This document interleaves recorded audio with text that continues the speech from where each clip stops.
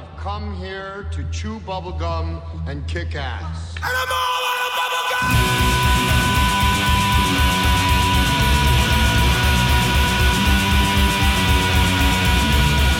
Astro Radio Z is a horror, cult, exploitation film podcast by filmmakers, critics, musicians, journalists, and fans for the film obsessed. Here is your host, Derek Carey. I hate listening to podcasts about films and horror movies, being somebody that, just like you guys, and this is not to put anybody on a pedestal, but this is just the truth of the matter. I've been an obsessive horror fan since I was a little kid. And that doesn't mean that I was obsessive in the way that, man, I watched The Shining 57 times every single year of my life. I was obsessive where it wasn't just The Shining and The Exorcist and Nightmare on Elm Street that I watched. I watched fucking Nightmare City and fucking Skullduggery and The Capture of Bigfoot and all the fucking worthless bullshit that you could ever find at any video store ever. I would fucking rent that bullshit and I'd watch all of it. So at this point in my life, for almost 42 years old, when I go into listening to a new horror podcast, if that podcaster, and bless your heart, you want to start a podcast, you want to sit and talk about horror movies, you want to let everybody know how much of a big, huge fan you are because you really loved Hereditary. But if you get on there to talk about Suspiria and you just watched it for the first time this week, you really don't have an opinion about that movie. Not one I want to listen to. Sick burn. Tell him, Grandpa. Tell him. I am a grandpa. That's what this Astro Radio Z essentially is, a grandpa podcast. Yeah.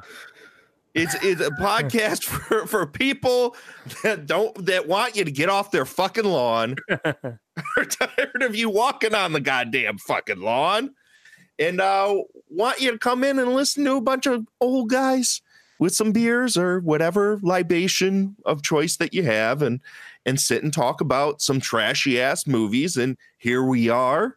And I'm speaking, obviously, I'm Derek, the host of this stupid show, and with me today I have the host of Motion Picture Massacre, Mr. Vaughn. I love that brain fart right there. That was great. Great. No, it's called Building Tension. Okay, it's called Building Something. It's not a brain fart, Vaughn. Right. I never have brain farts on this show, no, or in life in general. So welcome back to this show, Vaughn. How you doing tonight? Doing well. How are you? I am wonderful. I didn't think when I came back to Astro Radio Z, the first thing I was going to want to talk about is Andy Milligan, of all motherfuckers on the face of the planet. But here we are. Yay! We're here to do another Director's Series episode on, of all people, Andy fucking Milligan. Yeah. What do you think of this? I'm so happy. Why are you so happy about this? Because I think this is the year. You know what I mean? There's a whole bunch of companies putting out stuff last year, and then like Severin is putting out a big box set this year. So I think it's the year for like Andy Milligan. I think it's the year for people to go back and go, hey, this weird old gay guy who made really bad films really deserves our attention. If you would have caught me 15 years ago, yeah, and said those exact same words, I would have told you to fuck off. Because that was when I saw the immortal movie, The Rats Are Coming, The Werewolves Are Here, which has always been, since probably 15, 16 years ago, my least favorite movie of all time. It's well documented on this podcast that I think that is the biggest piece of shit probably ever made. That now here we are sitting in 2019 that I'm willing to sit and watch through and do a marathon this month of all the Andy Milligan movies. Yeah. Oh man, to hear somebody say that this is the year of Andy Milligan, man, only Trump could be the president of this world, of this America. The room, right? Trump's America we're living in. The world's gone topsy-turvy. Yeah. I don't even know what to say, but you aren't even the one to blame for this episode coming into fruition. Not really, no. The man next to you, Mr. Evan. What do you want to go by, Evan? You just want to go by Evan? Yep. Evan was razzing me on the Twitter. He's been a follower of my podcast for a while. Now he's a decent dude. He starts razzing me on the Twitter because I decide to throw some shade because that's what Twitter is. You just go on there to talk bullshit and be an idiot. I forgot who it was. I think it was Severin was promoting their new releases because I think they're releasing some blues of The Rats Are Coming, The Werewolves Are Here, and the Ghastly Ones. Some double feature bullshit of two movies nobody should ever fucking watch. Are you kidding? Blu-ray. And they're like, oh, go ahead. 4K scan. I want a 4K scan of the Rats Are Coming, The Werewolves Are Here. I want it as crisp as possible. I want to be able to see the pubes that are stuck on the film. You know what I mean? Because I know that Andy probably fuck it at one time. Like, oh, this is my love. Those pubes are the only things that'll be in focus that entire fucking movie. The rats weren't. They were rats. So I'm throwing shade to Severin, like, oh yeah, that's a wonderful double feature of movies to fall asleep to. Yep. And then Evan chimes in, well, Derek, you should know that Nightbirds is a wonderful film and you should watch this and that. And I literally am turned into the heel of this whole situation because then Severin chimes in and a bunch of other people chime in. And I'm sitting here like with my thumb up my ass going, okay, well, I guess I have to rewatch some Andy Milligan movies because I'm an idiot who always thinks that at some point a film could change for me because as people, we're always changing, we're always evolving, we're growing, we're never the same. I'm the same way about movies. I'll go back and I'll revisit something. Yeah. So here we are. I watched I still haven't watched them all yet. Because I had to take a break. I got through like 11 of his movies and my brain just shut down and said, Derek, no more. I can't do this fucking shit anymore. What the fuck are you doing to me? And you want to know what movie it was, Vaughn, that broke me? The Weirdo. I had to stop. After The Weirdo. And the reason I'm saying that to Vaughn is because in an upcoming episode of his podcast, we're going to be covering The Rats Are Coming, The Werewolves Are Here. I think out of sadistic delight. I'm sure that's why Vaughn is having me watch this fucking piece of shit. Yeah. That in The Weirdo we're going to be talking about on his podcast. So watch out. Yeah. Motion Picture Massacre. We're going to future episode. You'll be hearing that. But it was The Weirdo. Yeah. The two that kind of broke me when I first watched them. I was like, oh my God, what the fuck did this guy do? And he that's a remake, The Weirdo. It's not even like an original concept that it came out in like 88, 87. He made that in like the 70s and it got lost and he decided to remake it. So it's even better. Well, there are films that we wish that were lost by his, that he just pretty much said, hey, I'm going to take the same script from this one and put them in European clothing. All right, whatever. I'll get to that when we get there. It's actually the two films after these two films we're going to talk about tonight. Yeah. What made you want to seek out Andy Milligan and actually watch any of this shit? Well, a friend of mine was doing a podcast. My friend Stephen Thompson, he was doing a podcast called Just Another Fucking Movie Podcast back in the day. And he was a fan of Milligan's work. And he said, hey, like we were just kind of being friends and stuff like that. And he's like, hey, you want to do a podcast? I said, sure. He's like, well, you're going to do a retrospective of all his work. I was like, okay. I watched him over the course of a week. We recorded like a 6-hour podcast because it's just like you talk about every film, even though like the ones where it's like, okay, this is the same film just with different clothing. Right. We just kind of went through it real quick, but it's still like a 4 or 5 hour podcast. Recorded it, all is well. He gets back to me a couple days later and Audacity ate it. And forever I've been going, fuck, why did I waste all that time? But I've kind of rewatched his films over the years.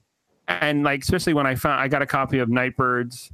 And that's when I really started to reassess his work. And I was like, wait, this guy actually was pretty good. Like, where was when did the railroad spike go through his head and really fuck him up? That's a good question. And there are some films like after the two we're talking about here, there's a couple of stinkers, and then he goes back, and it's like a high and then a huge low and then a high, and then the low just never ends. It's like after one point it just keeps going down and down and down into the depths of hell. But I don't know. I think it's because there's a lot of these guys that like these lo-fi kind of grindhouse pioneers who are doing films that don't get the recognition that maybe one or two films. And it's just like, you know what? He did like 30 something movies. 12 of them are lost. And it's like, I need to chomp at the bit of this and champion this guy every once in a while, because it's, I love it. I love like guys like, John Waters and stuff like that. But I think if there wasn't a guy like Andy Milligan, I don't think John Waters would be around. Oh, I think you're 100%. Yeah, that's absolutely, especially after watching at least one of the films that we're going to talk about tonight. Right. It's very apparent that John Waters and him had a lot in common. I've seen them. Yeah. Yeah. I'm also a huge fan of Ed Wood. Yeah. And the spirit of somebody that by any means necessary wants to make a film, and, taste be damned, budget be damned, resources be damned, I'm going to make this movie. There's something charming about that. Yeah. I mean, there's certain things about Wood that I don't particularly care about, the spousal abuse and the, that kind of stuff. You can overlook it. A lot of people these days have this kind of really hard problem with looking at art for art's sake and not looking at the people who produce it. Like, with Polanski, he's a rapist, fine. Or all these other people who've worked on and made movies over the years. I mean, there's certain people that I can go, I'm never going to, look at their work and never be like critical on it because I just have a thing about it. But everybody has that kind of thing where like, this guy was a real asshole. I can't watch any of his films. But it's like, you're really giving yourself a disservice to not watch that stuff. Even if it's just trash like this or Wood's work, which I think fluctuates. I think it's always kind of good. You know what I mean? Mm-hmm. But it's just that the fact that he sometimes would get the money, and if he kept the money in the budget and didn't spend it on alcohol, it was a fine film. And then sometimes when he spent all the money on alcohol, it was just like, fuck. Like, it's still a fun fucking film. Like Taken Out in Trade, which is fun as fuck, and it's the weirdest kind of pro LGBT film you've ever seen in the 70s.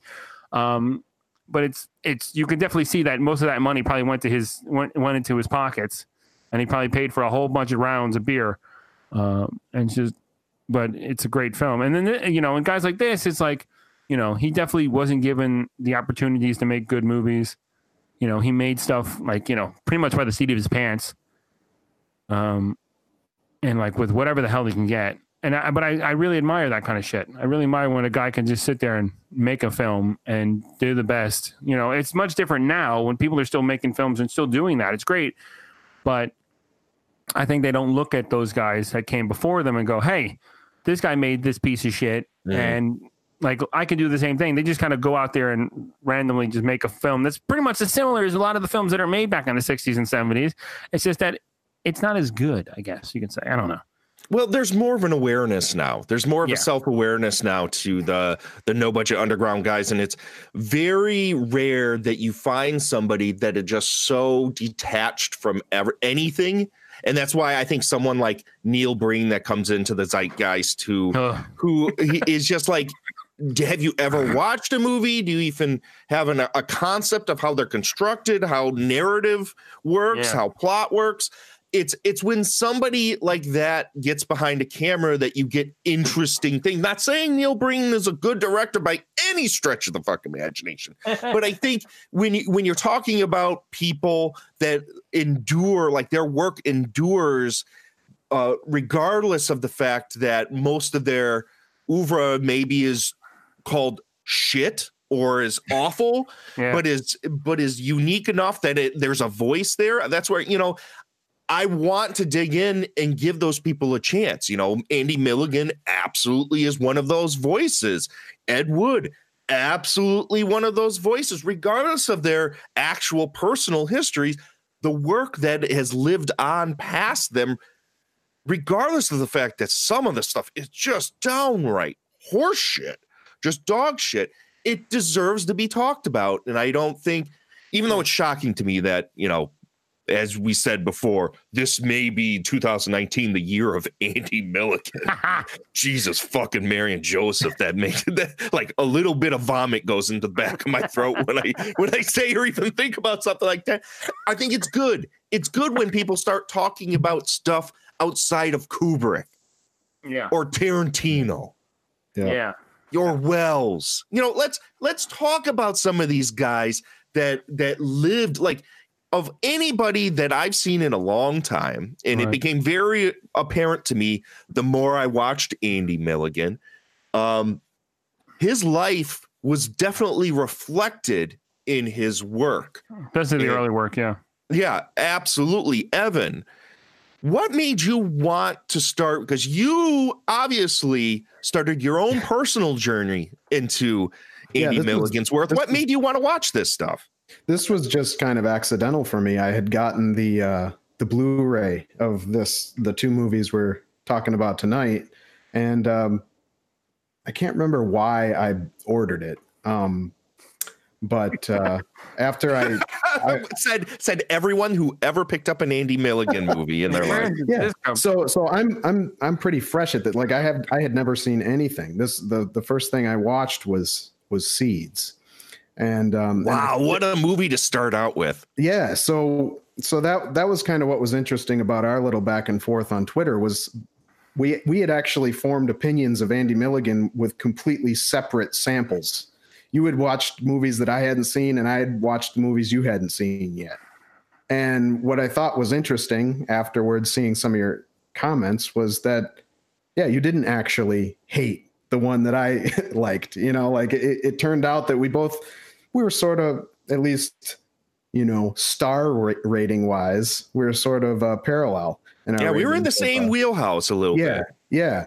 So when I saw Seeds, I got really excited. I thought, oh man, I have got to get into these. And I noticed, like you guys said that the labels were looking at putting more out. And so I was thinking, oh, this is a whole new world that I'm going to be able to get into soon. And then you chimed in and said, you know, it's going to put me to sleep. So I'm really interested to see what happens here, but I can't digest a dozen movies in a day like you can, obviously. So I'm going to watch these as we talk about them. The only movies I've seen so far are Vapor, Seeds, and Monstrosity. Ooh, boy. So I've got all the shit in the middle I still haven't seen. Boy, are you ready? Fun roller coaster. Do you really feel that your psyche is ready for the journey we're about to take? It's not that bad. Shut up. Jesus Christ. Oh, Vaughn, don't give me that. The reason why, for many years, I had a buddy of mine I used to be in a band with, and he had a copy of Bloodthirsty Butchers and The Rats Are Coming. And he kept pushing them on me like, dude, you got to watch these. You're going to love these. These are great. I could not get more than 15 minutes into either of those movies without falling asleep. And I tried for years. These movies were fucking sleeping pills for me. So when I said that on Twitter, I meant it. Literally, I fell asleep to every time I tried to watch one of these fucking gimmicks, I fucking fell asleep. Yeah. But I can't wait to see. Oh man, but tonight the movies, obviously you read the title of the episode, the movies we're going to talk about, two of his early movies, Vapors, which is a 30-minute short about two gay men in a bathhouse, and Seeds, which is about as close to an early era John Waters movie as I've ever seen, not made by John Waters. Yeah. It is something. It is a force of fucking nature. And these two movies sideswiped me in a way I was not expecting. I think the turnaround for me with Milligan started when I watched all of this out of order, and it's usually not how I sit when I decide I'm going to deep dive into a director. I usually start at the beginning and want to form my opinion with the director as he grows and see where that journey takes him. For some reason, Milligan, because I had already started watching shit out of order in the past, I just started choosing movies. And the movie that finally turned everything around for me, that made me want to go back and watch was Nightbirds. Okay. It reminded me a lot of like, the French New Wave. And it was a quiet, understated movie, but sort of absurd. So I was like, there's something here. This is interesting. It's kind of funny. It's depressing. It's weird. And I didn't know if I was supposed to take it seriously or if it was supposed to be a satire. I'm like, okay, there's something to work with here. There isn't just people dressed in dollar store St. Vinny's outfits that they found on the floor talking a bunch of bullshit that nobody cares about for an hour and a half. So I went back and decided to start watching this stuff. So we go into Vapors, the first movie. Now, Evan, would you like to describe what is the plot of Vapors, the movie we're going to start off with here, the short film? Yeah. Vapors is about two purportedly gay men that are having their first visit to a bathhouse. And it's supposed to be St. Mark's Street bathhouse, which that's in New York City, right? New York, St. Mark's. So, we're introduced to a guy named Thomas, who, over the opening credits, he's on the bus on the way to this bathhouse, and you kind of get the idea when he's at the counter that this is his first visit, because he doesn't know the way of the world. He doesn't know what you're supposed to do. Yeah. But he wants to act like he does. He wants to act like this isn't something new to him. Yeah. So he I don't know if he's nervous about doing this or not, but he definitely needs some pointers. And he gets into one of the rooms, and he gets a couple of hints from the frequent bathhouse, guests. Yeah, like the roaming crows that are just cackling and gaying it up as they run into everybody's room and fucking annoy everybody. It's so beautiful. Those two guys just come in and just harass the shit out of him every fucking like 2 or 3 minutes, which I really thought was a great kind of way to break up the tension in that film. Is have these two, it's from two, and then by the end of it, it's like 5 or 6 guys run into the room. And our main characters describe it as sort of like an insane asylum. Because all these queens running around, and and they're doing the presentation. They're talking in this effeminate manner and being, the standard sort of the stereotypical. Yeah. And so anyway, Thomas is basically he's got his rules. Basically, he goes into a room and he leaves the door open ajar, turns out the light, and that's supposed to be how you get a trick. And he happens to attract a guy whose visit is also his first. Yeah, and then basically the movie, the 30 minutes is the conversation that these two guys have as they get to know each other. Right. And man, it's really engaging. Yeah. I think it's really engaging because it really contrasts, these two dudes and what they, want to get out of this encounter with all the crazy people. Yeah. Right. And it gets pretty moving. The guy that comes into his room his name is Mr. Jaffrey, I think, or Jaffe. Jaffe, yes. Played by Robert Dada. Yeah, he seems to have a different motive for this visit. He does. I don't know if he came in with the intention of, having his first fling at the bathhouse or not, but it doesn't turn out to be his first fling. It turns out to be something else that he's doing. Something else that he's like a confessional.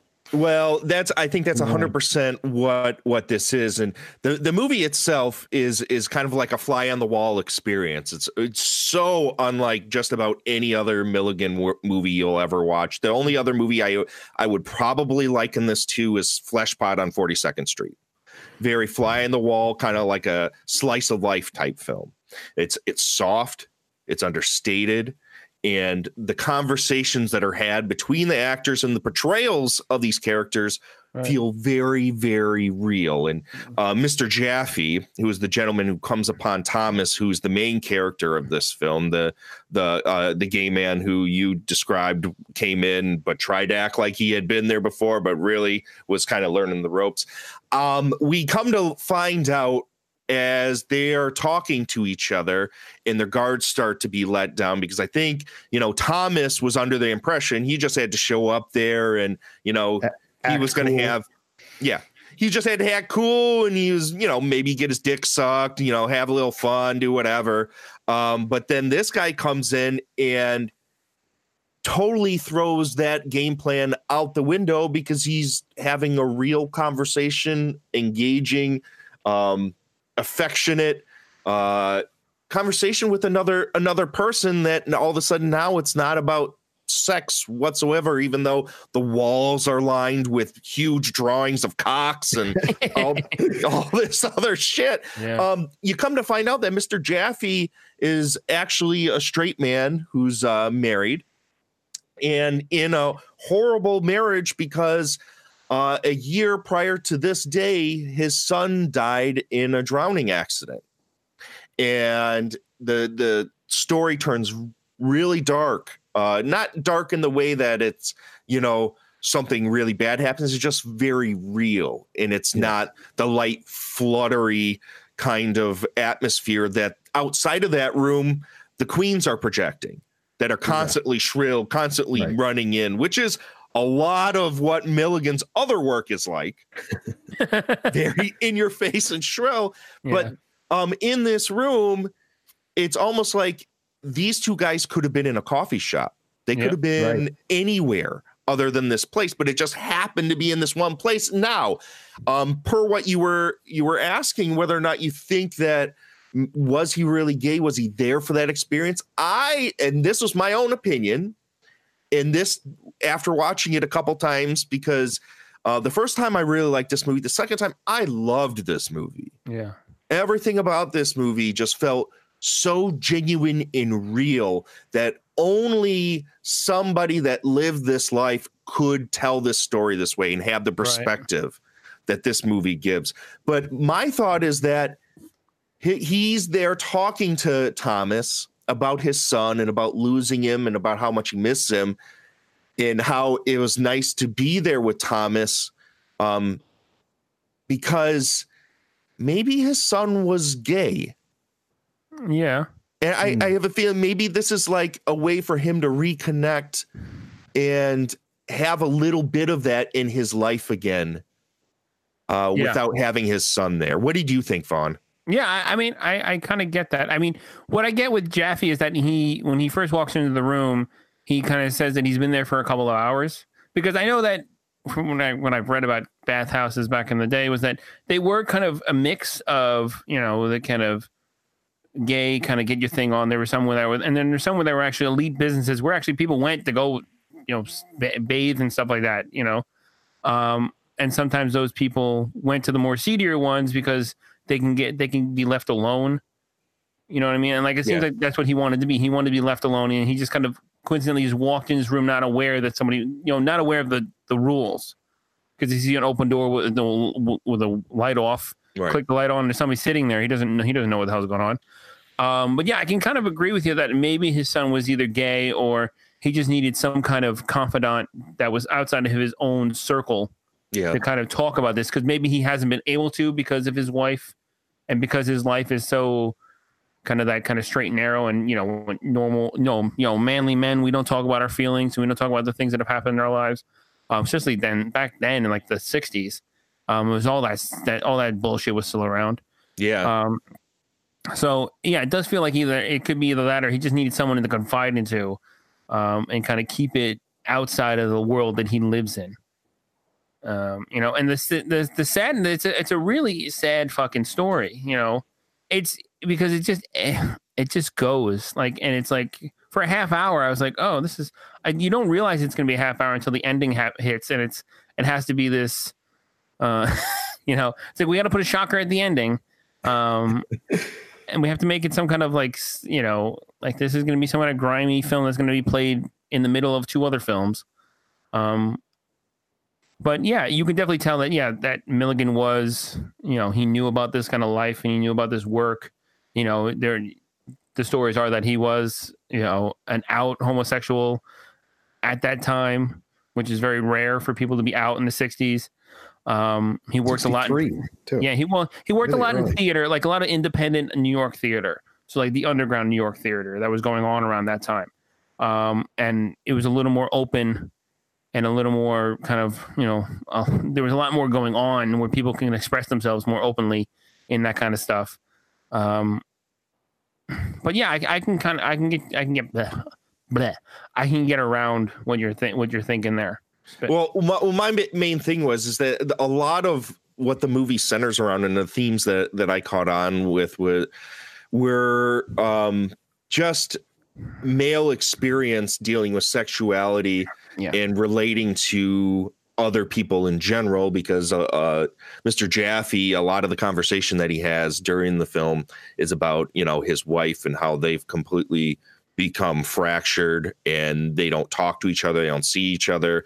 When he gets home from work, she leaves and is out of there, and he has to constantly pick up after her feminine hygiene products, and there's huge conversations between the two of the guys about how disgusting that was. Just like this whole experience of people that just aren't comfortable with women confiding in other men. And it's funny that it's a gay man and a straight man, because they're both not very kind of comfortable. I mean, no offense, we all have had wives or girlfriends. When they leave their shit around that we don't particularly want to deal with, it's like, it's like nuclear holocaust. It's like you're wearing the oven mitts and you're trying to move that shit around because you just don't want to deal with any of it. You know. But do you put those oven mitts back in the little cabinet there so nobody knows? I try to find ones that look exactly the same and throw those out. So she doesn't notice. These are perfect. Buy them and throw those ones in. And as I'm driving away from the store, I chuck the other ones out the window. But yeah, I can get that they're trying, that they can relate on certain aspects of what he's talking about. And the other character, you can see that it's definitely that he feels that, like, not like his life's a waste, but he's lost a lot of things coming out in that time period, because there's that whole thing after Joffrey leaves, where he's just, completely heartbroken about the whole thing. Well, because Mr. Jaffe or whatever the fuck goes out and decides he's going to leave, but leaves him with this huge flower, which was essentially a symbol of his child's death. Yeah. I thought about that.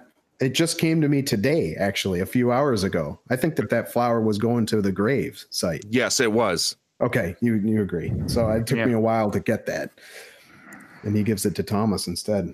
Mm-hmm. Well, and what you're referring to, Vaughn, he has this melancholy that comes on once Mr. Jaffe leaves Thomas. All of a sudden, I feel that Thomas has this melancholy through the whole thing, from him sitting in the room waiting. He's not eagerly waiting for someone to show up. Yes, it feels like he's doing this kind of not out of desperation, but loneliness. It seems like he's loneliness. Yeah, he seems like he's very lonely, and he needs to.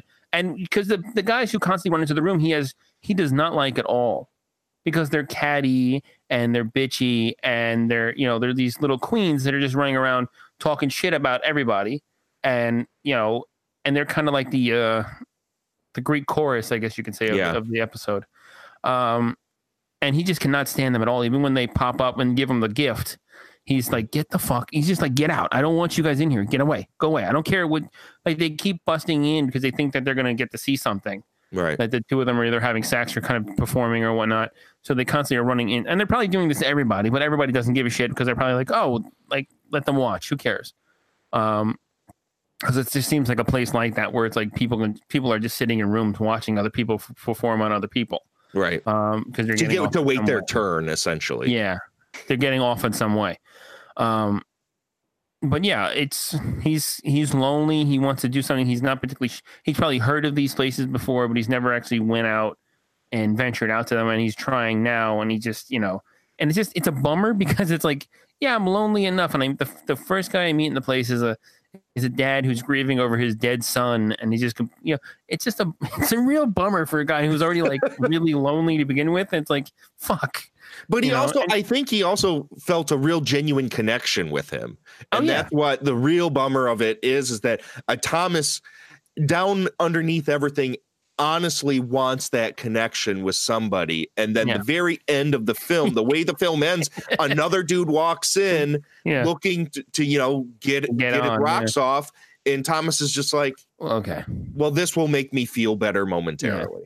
Now, is it Evan, you have the Blu-ray, right? Yeah. At Vinegar Syndrome Production. Let me ask you a question. Is that bar still on the end of the It is. It is. I was wondering. I was going to ask you guys. So, that final scene, there's a very... the guy comes in. He goes, he pretty much asks him if he's alone. He says, yeah, you'll come in. Yeah. And as he's coming in, he's only wearing the robe, kind of right? Well, everybody's wearing that robe, bathhouse robes. Yeah, but he's only wearing the robe and nothing else. And as he opens the robe, you get a quick clip of his cock, and then a big black strip, which they probably did for reasons because they didn't probably want to get in trouble for, because at the time, any kind of nudity, unless pornography was still outlawed.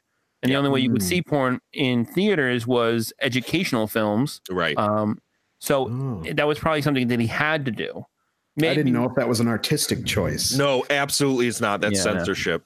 Yeah, it's definitely him being censored because they probably didn't want to get in trouble. Because that film seemed like it had like a lot of... if you looked at the beginning of that film, it was produced by an actual production company. Like he probably gave them this story and was like, hey, I have an idea. Probably someone he knew. Mm-hmm. And they were like, oh yeah, well, just do it. Give us, cut a film together, whatever it's going to take you, 30 minutes and give us something. And they probably went through and said, oh yeah, this is not going to run. And then they blackbarred it, like pretty much scratched the whole end scene out. Like, yeah, which is too bad. I mean, regardless of the fact if you guys like seeing hanging dong in any movies, like right up in front, but it literally is such a symbol for the sadness of this movie. Is the final shot is essentially just a cock walking at you while this man is wiping away tears and holding a big flower in his chest. He's wiping away tears as he's about to get impaled. It's like, oh, great. Way to really bum the place out. And now let's watch like a Herschel Gordon Lewis film. Like, no, I don't want to do that now. I just want to go home and like, hug my wife or something like that. Like, I don't know. I don't want to be in this shitty, seedy 42nd Street drive-in theater anymore. I want to go home. Right. I wonder what it must have been like to see this in a theater, in a grindhouse or something.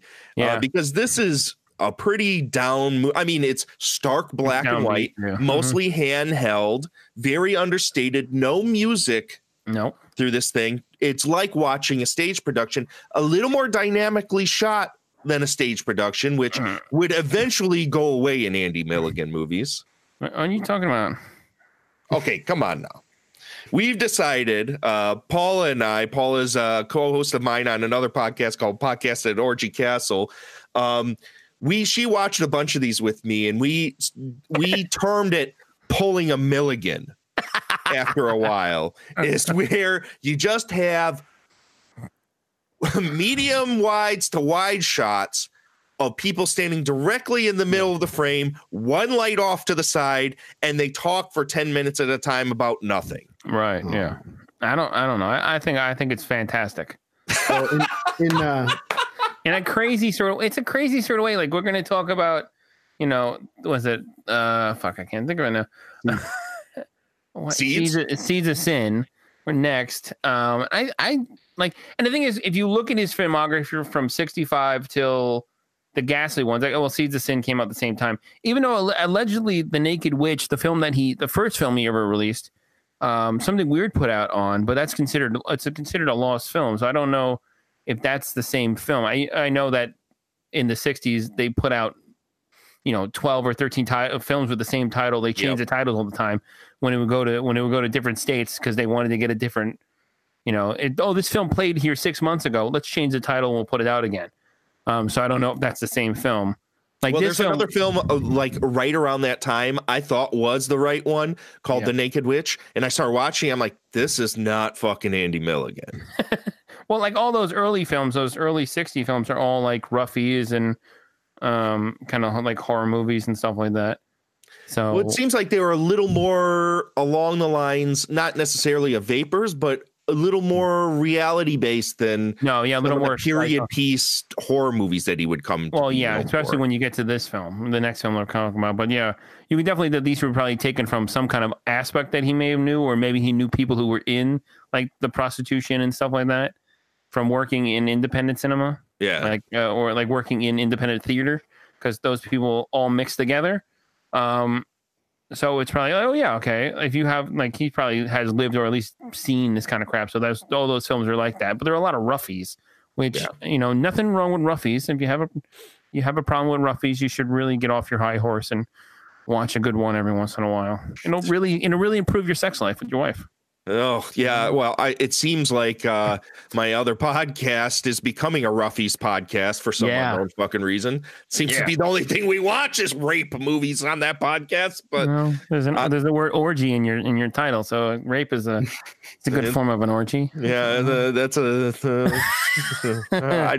going to slowly walk away from that comment, Eben. When it was all said and done, Vapors. What did you end up walking away with this one? Did you dig this? I dug this a lot. Yeah. I think it's great. Like I said before, it's engaging. I love watching a movie where it's basically just a conversation and it can keep your attention and keep you wondering what is this about? And then not only that, but think about it afterwards. Like I had that enlightenment today about the flowers, and then what you guys said about the fact that, or the possibility that his son was gay. I hadn't even thought of that. So I really like a script that can sort of dance around the important points. Basically, you have to infer the reality that's behind the script. And so I really enjoyed that. I have a question for you guys. Do you think this is like a pro-gay movie? Like, absolutely. Oh, hell yeah. Absolutely. Okay. Absolutely. So I couldn't tell because of the portrayal of the goofy, the queens running around. I couldn't tell if that was sort of a sympathetic sort of like, these guys are just having fun, and, we don't have to expect everybody to be so deep and heavy all the time. These guys are having a great time, and we don't time period besmirch that. I think for the time period it works. And I think if people look at it today, I think it's something that will continue to work. You know what I mean? Because they're with dealing. I'm friends with a lot of gay people, and you have that kind of clique of the kind of Queenie type gays who are they gaggle together and they're very kind of bitchy and stuff like that. And you have the ones who are like they don't particularly like to deal with that type of shit, and you can still see it today. It's a kind of a construct of a concept from way back when homosexuality was still closeted to now where it's out and about. You still have those kind of cliques and stuff like that. Just like with straight culture, you have cliques of people who are into this stuff or that stuff, and and they all gather in the same area. So I think it's still I think there's certain things that the independent cinema got right. With this stuff, And this felt like the entire movie and the bathhouse in general felt like a microcosm of that culture. And to me, it really felt like a document of a real experience between two guys. It didn't feel like it was scripted to me. It felt like, obviously it was scripted. It's put together in such a way that it actually has an impactful final act. That culminates from everything that came before it. It just had a sort of authenticity that you don't see very often, especially from films of that era concerning this kind of content. None of it's played for laughs, really. I think that even the queens, while they're over the top, there's authenticity to their performances as well, and they're catty in a way that you believe. Well, like those are real people. I feel that they break up a lot of what's going on, to kind of just make people not completely feel like you're just gonna be bombed for the next 30 minutes. Right, Like, right. They're brought in constantly to kind of like to realign the story. You know what I mean? Like as they keep going deeper and deeper, every time they pop up, it resets itself. You know what I mean? Mm-hmm. So you get like a little bit of like, oh, this is just the tension. They're nice tension breakers. It's like, oh, okay, thank God. Okay, now we're gonna be miserable. Oh, okay, they're back. All right. But even the miserable parts, it's super engaging. No, yeah, definitely. Like you feel for these people. So for me, this was a light 30 minutes, even though it's pretty heavy. The movie flew by. Vaughn, at the end of the day, what do you think of this thing? I think it should be shown at every bar mitzvah in the country. No, I feel that like now that this is out on Blu-ray, I feel that more people should see it. Because I think it's something that like should be shown. I mean, it could be shown in like schools and stuff like that if you want to kind of give an idea of homosexuality in a different time period. And it could be a positive thing. It's just that the fact that it was made by an independent director, it's an independent film, it's a little sleazy. Especially that ending is, it's just like, oh, we need to keep these people in the seats. They're not going to, they're going to want to slit their wrist by the end of this episode. Oh, there's no cock in this fucking movie. Hanging dong right there at the end. All right, I'm still in. Okay. bring on Teenage Mother. I'm ready for that movie. The Trip. We're ready for the Trip right now. Yeah. So, Mother. Yeah, oh my gosh. So 1965 Vapors, all around thumbs up on this one. Now let's move on to his next movie. Obviously, he had a ton of movies, as Vaughn had said, that were lost to time. Distributors either took them, the prints, they were in grindhouses and they got lost, or he had them and got lost in moves. And 8 in total. There's a bunch of them. They all sound great. Here's some of the titles: The Naked Witch, The Gay Life, Compass Rose, The Degenerates, The Promiscuous Sex, Depraved, Kiss Me, Kiss Me, Kiss Me. I mean, so many titles that I would love to see. The Filthy Five. Yeah. That sounds so much better than The Hateful Eight in every way. Give me The Filthy Five every fucking day of the week. But the next movie we'll talk about is Seeds of Sin from 1968. But first, we're going to take a little break. And when we come back, we're going to talk about some shrill incest. So much shrill incest. So stick around, folks. This could scare you. I was being trained to be a warlock. I was being trained with witches that were in the religion. The story about the digging, the hearing of the sounds from hell is very real. After, Papa tells us to hold a knife, and then he puts his big hand on. He pushes the H into the knife, cuts it. You couldn't speak to the devil right away. You had to earn your right to speak to the devil. I listened to a tape recording. There were infants crying, children crying, and adults chanting. If you mess with the devil, he'll kill you, he'll kill your family. I warn you, what you are about to hear is very disturbing indeed.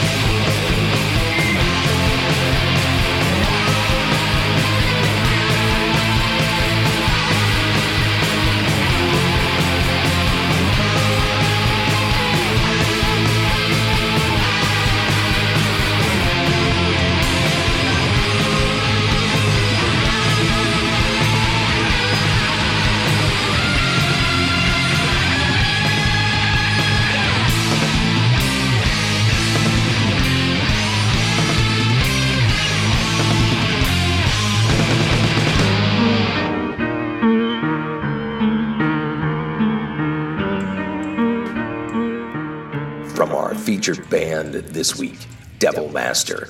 That's from their EP, Inhabit the Corpse. And that's the track, Blood on My Shroud. And welcome to a new beginning for the Stillborn Goat Heavy Metal Podcast. We're taking what we did before, and we're going to truncate it down and fit it into the new Astro Radio Z.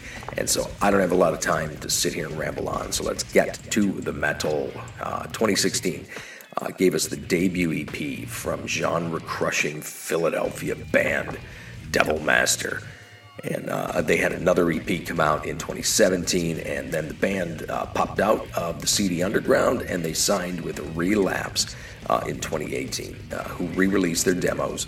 They announced the release of their debut album, Satan Spits on Children of Light, and that's coming March 1st.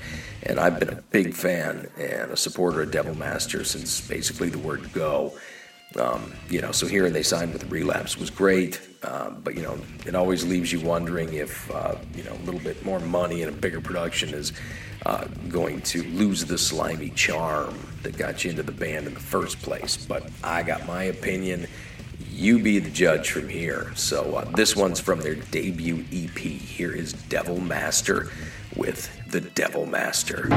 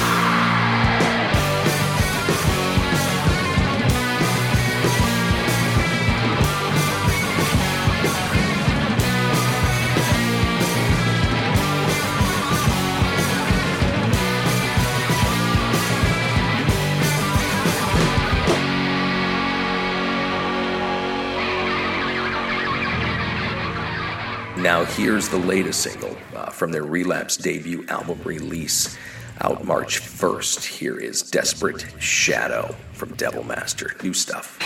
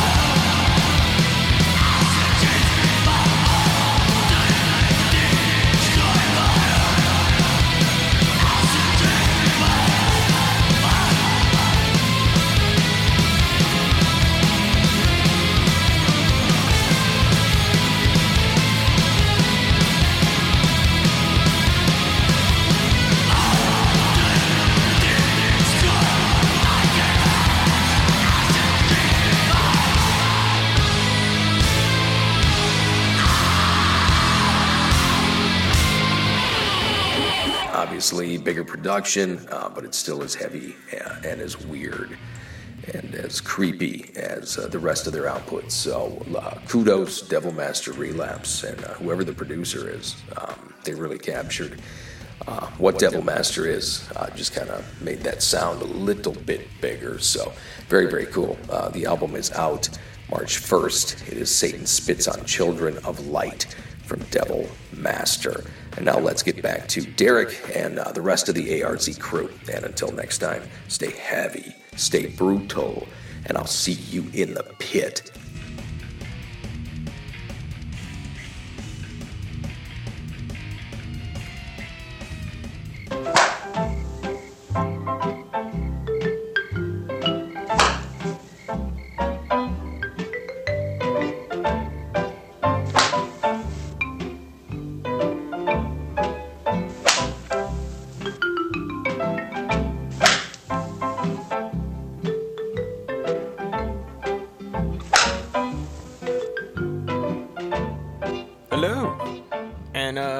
Welcome.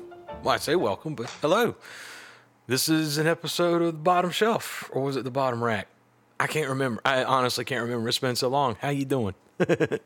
Wow, just jumping try. I almost feel like David Lee Roth. Oh, hey you! Who said that, baby? How you been? Yeah, welcome to The Bottom Shelf. I hope everybody had a banging Christmas and an awesome Thanksgiving and whatever the hell else has happened since the last time we talked and chatted. I'm still here. I'm Daniel. Well, my name's Daniel, but my friends call me Daniel, so call me Daniel or whatever you want to call me. And I watch crappy movies. Again, I say that with love. So yeah, we'll jump right to it. I've been watching. I picked a movie off the bottom shelf at Walmart. I think it was the bottom. It might have been next to the bottom. Can't remember. Which I love these movies because I'm all about watching independent film, but more so it's like independent film, but there's a certain modicum. I'm a connoisseur of these types of films, and I love the hard sci-fi and fantasy and horror and stuff. I don't care about the human relationship drama. I just don't give a shit. I like really cool laser beams and spaceships, monsters, blood and guts and stuff like that. So that's kind of sort of the movies that I'm looking for at Walmart, but I like looking at the bottom of the shelf. And so that's what this is. Bottom shelf entertainment for your top shelf lifestyle. And oh, buddy, did I watch one. Damn. All right. We're going to keep this, keep this positive, and I'm in no way going to slam the, well, this one might get strafed a little bit. All right. It's called the Dawn Seeker, like the dish detergent, like he's seeking the dawn to scrub my eyeballs from having watched this thing. Positive. I am positive there's a movie somewhere in this thing. I couldn't find it, but I'm positive there's one in. Nah, seriously. Trust me, he did better than I could ever do. Dawn Seeker, which came out in 2018, was written and directed by Justin Price. It's the stars. I don't know. It's nobody I've ever heard of. And yeah, let's see where to begin with this thing. All right. I guess the best way to begin is the synopsis. So let me give you my best 80s rendition voice here. Set in the year 2245, when Earth's sun threatens to wipe out all of humanity, the Dawn Seeker follows 5 hired mercenaries who travel to an uncharted planet to collect a rare mineral known as stardust to replenish their dying star. After their spaceship crashes on the alien planet, they are stalked and hunted by a creature far more advanced than anything they have ever encountered before. Okay, well, first of all, the premise is a lie, or a synopsis. Whenever you look at the cover of this, which is why I picked this up. I mean, look, it's the same as a book, but it's like a kid. You show me some aliens, some guts, and laser beams, and spaceships and shit. I'm picking that thing up quick, okay? So this thing's called the Dawn Seeker, and you've got what looks like a cross between Lou Gossett Jr.'s character from Enemy Mine and the Predator, staring off he's just staring off camera, kind of like he's one of those radio rock Christian groups from the mid-'90s, and, too important to look at the camera. And then down below him, you've got dude and chick with pistols, and then back behind them, there's another dude with pistols and some photoshopped in alien, beak-faced, four-legged alien things. And then in the upper right-hand corner, you've got a ship from StarCraft. No shit. It is literally a ship it belongs to StarCraft. It's a wonder nobody has sued them. Well, maybe that's why the film was on the bottom shelf. I don't know. I can think of a couple of other reasons that I'm going to get to, but again, I say this out of love. Once again, they did more in this film than I could ever do. So, I mean, they've already won. Yeah, let's just try to... Man, there's some rough stuff in here. There is a lot going on in this film, and I will go ahead and just constructively say I wish they had taken one story idea, hell, two, hell, three of them, and just focus on those three.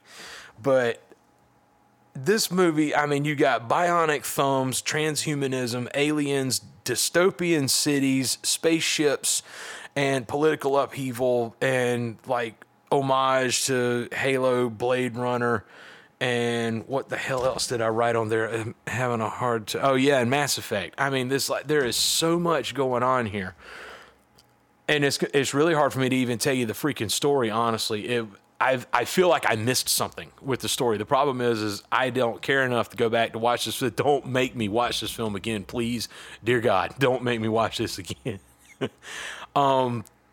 The acting was cool. I'll give it that. And some of the special effects, some of those are pretty god-awful too. But some of them were really cool. Some of the set pieces were really awesome. Even that shoehorned in Blade Runner styled scene. There's a scene at the beginning of the film, near the beginning, that is just completely off the wall. Like, I understand them wanting to put a chick in like this badass situation and let her be a badass or for whatever that fascination is with people. But when at least do it in a film where it fits. You know how like Mila Jovovich is doing that in Resident Evil, and as ludicrous as it is, I'm still in it because it's like, oh, okay, I buy it, you know, whatever. I'm along for the ride because it fits. There's a scene like that shoehorned at like near the beginning of this film that has nothing to do with the movie. You just see her walking around for some reason. Her left eye is like painted to whatever, like stylishly, and in the background you see this Blade Runner-ish dystopian city, but in the foreground where she's at, it looks like the gambling ring in Running Man. And she's walking around in like, you know, skin tight leather suit, this like 2 sizes too small with some thigh high boots, and I think she's got like a couple of weapons on her stuff. And anyway, and so when she looked like she could fight. All right, and so when she walks through a back alley, what do people? There's like 5 or 6 dudes like, I think I'm gonna pick a fight with her. That is so, it's so stupid. That really annoys me. First of all, just that. But then the fact that they just throw it in the movie and it has nothing to do with the film, that pisses me off as well. So anyway, on to the next set piece. Whenever I said that the summary of the film, the synopsis lied. All right, whenever it said they're stalked and hunted by a creature far more advanced than anything they've ever encountered before, that's bullshit. Because when the movie starts, that creature that's in the Christian rock band on the cover, he's their prisoner. So they have encountered him before. In fact, when the movie starts, one of the trope of like the goofy badass guy or whatever is taunting the creature, telling him he can't wait to kill him. So, I mean, anyway, that's another thing that just kind of, man, this thing's rough. I mean, this thing's rough. I am no one to judge, but The Asylum deserves some Oscars with some of their stuff compared to this one. I mean, this is rough, dude. All right. I think I've gone down because like I made a bulleted list of stuff, and then eventually it's just like I forgot. I couldn't even see where I started doodling other shit on my little notepad because it just there was so much going on at the end that I don't care. I can't even follow it. The ship crash lands, and they are still going to go about their mission to get the Stardust to save their star, or for whatever reason. And I'm just sitting here wondering, why go to all that trouble when they could just everybody fly to this planet in the first place, seeing as how the climate is Earth anyway? But whatever. So they're going to all this trouble, and then of course, the Faith Plus One guy, the Christian rock musician alien thing, he escapes. And so, like any good alien that would do, if he was in captivity and suddenly has his freedom, he hunts them down. Well, so, I'm hearing Carl's voice in my head. Sort of like the Predator. Only, instead of hunting people, I'm crapping. It is. He's like got wing backpack or something that I guess he had anyway when they imprisoned him. Yeah. The problem with him, when you I don't know, I'm not a filmmaker, bust shots, I guess, profile. When you look at him from the titties up, like from his breastplate, he's got this metal breastplate. From there up, the costume's pretty cool, as long as you don't stay focused on it for too long. When you see like his pants and stuff, it just falls apart. But kudos to the prop maker. I mean, they did what they could do. You do what you got to do. You use what you got. And yeah, it was just unfortunate. The cover art of this movie is freaking rad. Those little chompy beak alien things on the bottom. I'm guessing that's kind of what the summary or the synopsis of the film was alluding to. But that thing's only around for like 2 minutes, 5 minutes maybe, and then they kill it. Doesn't matter. And then somehow or another you get this political upheaval and turns into time travel. And they try to give like this political twist to it, but again, I checked out. I'm like, seriously, I hate. I feel like I'm I'm not letting you down. I'm certainly not taking the piss on this one, but yeah, this movie is just not very good. I've just my knee jerk reaction. This movie is awful. But this is just bad. But like I said, the acting was good. You do what you can do. You work with what you got. And the acting was really good in this. Some of the special effects were awesome. Some constructive criticism, however. All right, the gun props looked really cool. Like, really freaking cool. I'm a gun nut. And so when I watch sci-fi stuff, I like seeing really cool freaking guns, And some of the pistols, actually all the guns that they used, you could tell they were Nerf guns. They've been repurposed Nerf and, foam dart guns like from Walmart and stuff. Really good. However, there's a cross-member piece inside the barrel of these guns, and that's what you put the dart over. Or when you cock it back and you put the ball in there, whenever you pull the trigger, that little cross piece pops out, like that. And that's what, whenever it pops out, it knocks the ball or the dart out, pushing it out of the barrel. And there's if you just first, like within waving the gun around, like Eddie Murphy in Beverly Hills Cop, with his badge or whatever, you don't notice it. But there's a scene where he's like aiming the gun at the chick's face and the camera is aiming right there. And you could see the cross. I mean, they ain't even trying to hide it. There's a cross member, that piece right there inside the barrel of the gun. And I mean, they painted it. It's just for future reference, maybe take that out. It takes a couple extra minutes. It is, it would add a little more realism to the props. Because like I said, the guns look cool. Did the cover art deliver? Did the movie deliver what the cover art promised? No. And that ultimately, I think that's why I would have to tell you maybe not watch this one unless you had nothing else to watch. And honestly, that sounds like pretty good criteria. We have discussed this before on Astro Radio Z. I especially remember us talking about the post-apocalyptic films and the wasteland stuff. It's like, does the cover art of the movie, if you're watching the movie, do you see the cover art anywhere? Does the movie pay off that promise that the cover art gives you?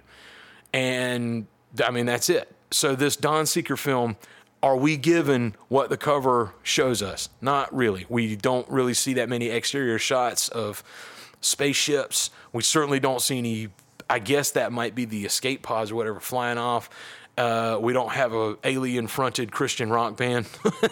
No, we had the alien and we had the people there with the guns and stuff, but it's just not. This movie wanted to be Predator, and it wanted to be Blade Runner, and it wanted to be Mass Effect, and it wanted to be Aliens, and it wanted to add all kinds of stuff. It wanted to be The Expanse.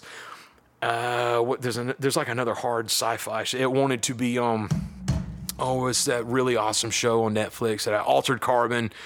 It wanted to be all of these things. It wanted to be Robert Heinlein and Steve Perry, and all jumbled into one. And the problem is whenever you have all those ideas, you tend to forget. It's easier to focus on one or two ideas in a story. Let me put it that way. When you have all these other ideas, unless you're doing a series, it kind of falls apart. And that, honestly, if this dude would refocus your efforts. So if you're listening to this, Justin Price, try a TV series. Like, I bet you you have a big world going on with this thing, and I'd like to see it in a TV series format, because instead of wanting to fit everything in your idea into this one movie, which I also feel like that might have been the case, is like feeling like you've got one shot to do something and you throw everything in there. And it's unfortunate. And believe me, I am guilty of the same thing. But I'd like to see, if this were a TV series, if you told me tomorrow, yeah, I'm going to write a TV series, I'd be like, okay, I'm going to watch it. I just feel like there was so much going on. But anyway, that's The Bottom Shelf. The Dawn Seeker, I got to give this one a hard pass. I'm sorry. Really do not pay money for this. Now, that's the pisser too, because on Amazon Prime, it's like a $2.99 rental or something like that. Hell no. No. No. I certainly cannot recommend that. If it were Prime free to watch, well, I say free.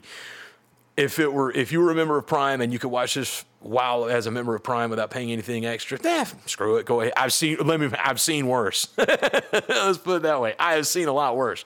But I am certainly, if I had paid money for this, I would be eating my monitor. I would be furious. Probably write a couple of death metal songs.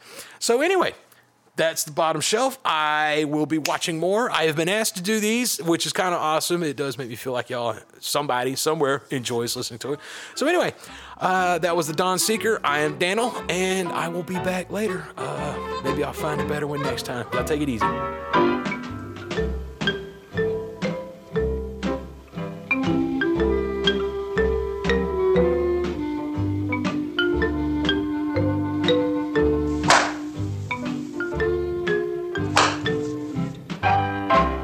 Alan and Rosalie Bazzini present a film so unbelievably real, proving that the most savage animal on earth is man. Seeds.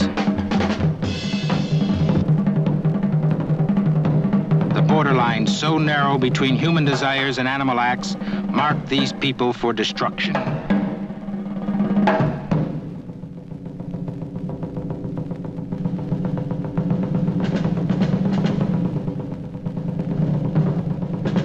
Seeds sown in hatred, sown in lust, blossom into deeds so horrifying. Self-inflicted pain filled with the true pleasures of torture mark their every moment. Seeds.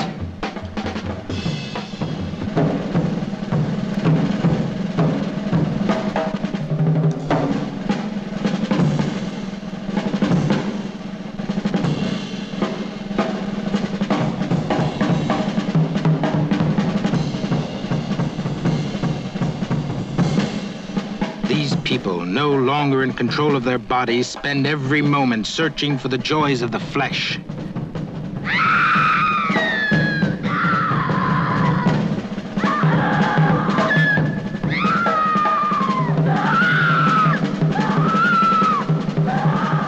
Vengeance, so much a part of their twisted lives, sends their world into a frenzy.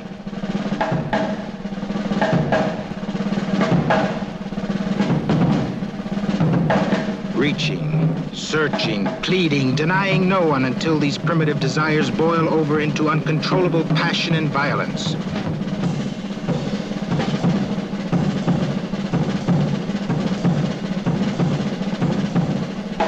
To learn the truth about the twisted lives of these people, you must see this motion picture. See. Speaking of shrill incest and people draining blood out of old ladies for no reason whatsoever, and people getting electrocuted with melon-heavy breasts in bathtubs.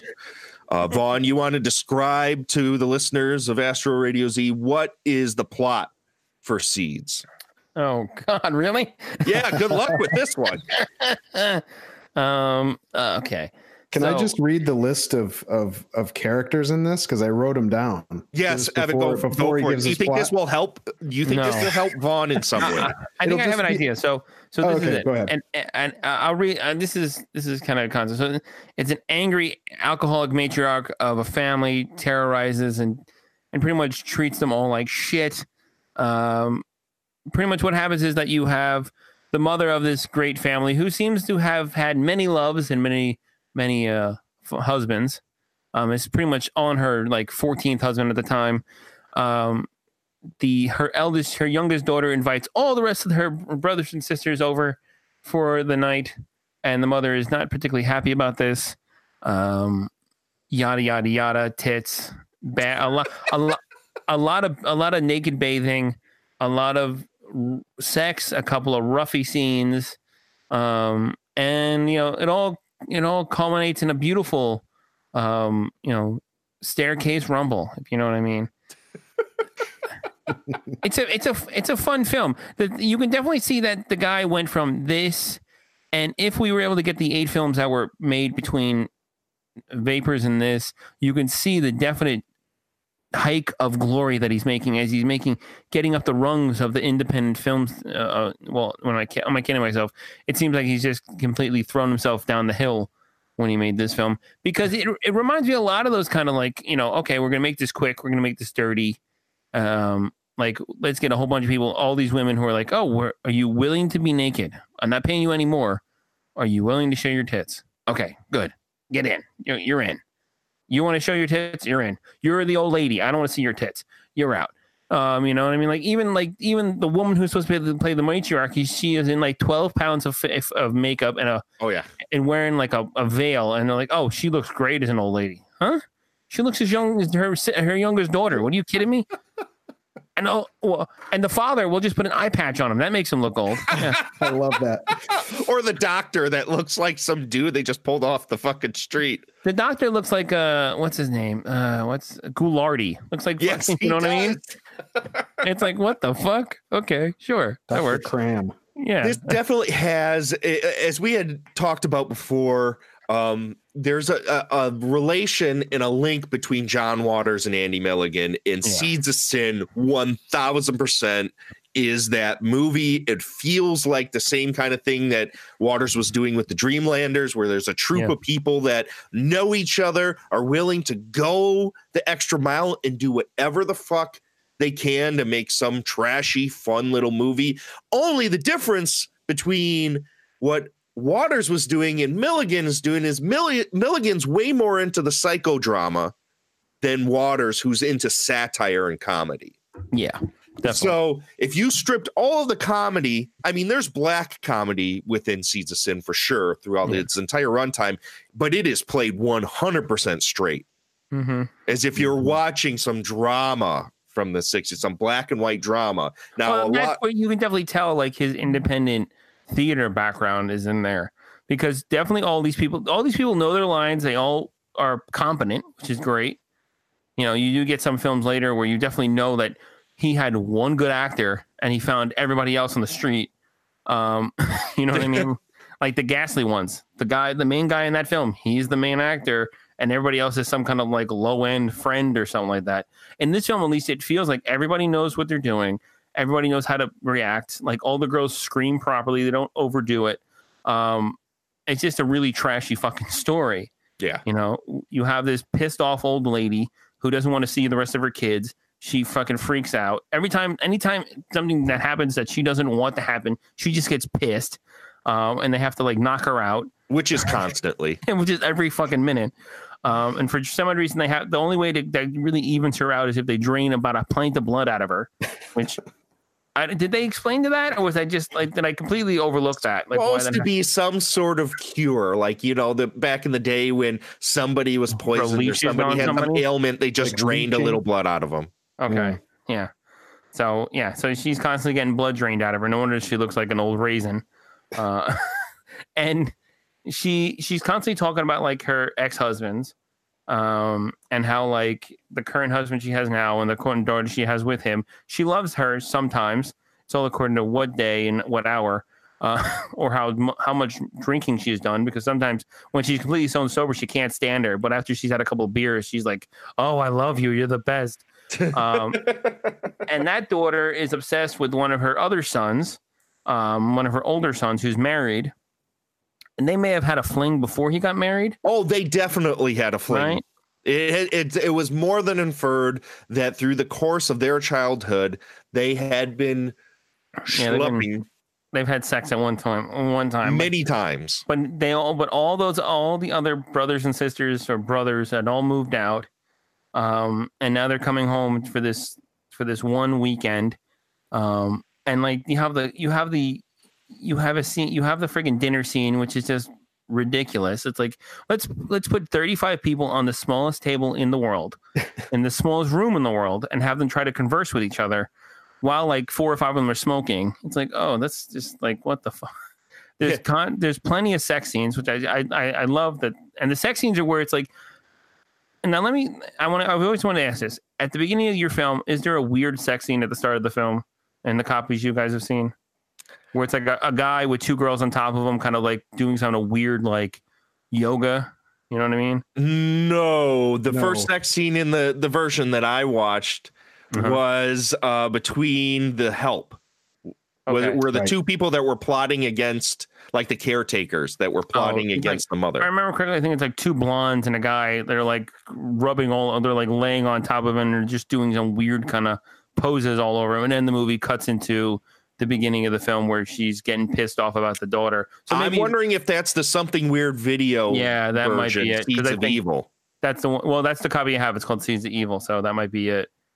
Yeah. So interesting. Yeah, I'll have to watch that version. That sounds a lot more exciting than it just starts off. I have a feeling that was just cut in there for the video crowd. Because it starts in and she's pissed because she's like, well, they called and I invited them to stay. And she's like, why did you fucking do that? And she's like, well, why? She's like, I can't stand any of them. And it's like, oh, okay. That's a great way to start a fucking a schlog of a film. And the father just stands there with his eye patch looking pissed. No, was he supposed to be the father? I thought he was just a caretaker. I think he was, because she keeps referencing, like, if your father wasn't here, if your father wasn't still alive, I'd definitely get rid of you. And so he was one of her many husbands. That's what I felt like. Well, she reveals to Barbara that he's her father, like while we're watching the movie. Wow. Right. I missed that completely. Yeah. And he probably lost an eye in one of the many bloodletting affairs, because it seems like when they throw her on the bed and they try to hold her down and they don't get the ether to her in time, he probably lost an eye midway through one of those many bloodletting attempts. Oh, Mortimer.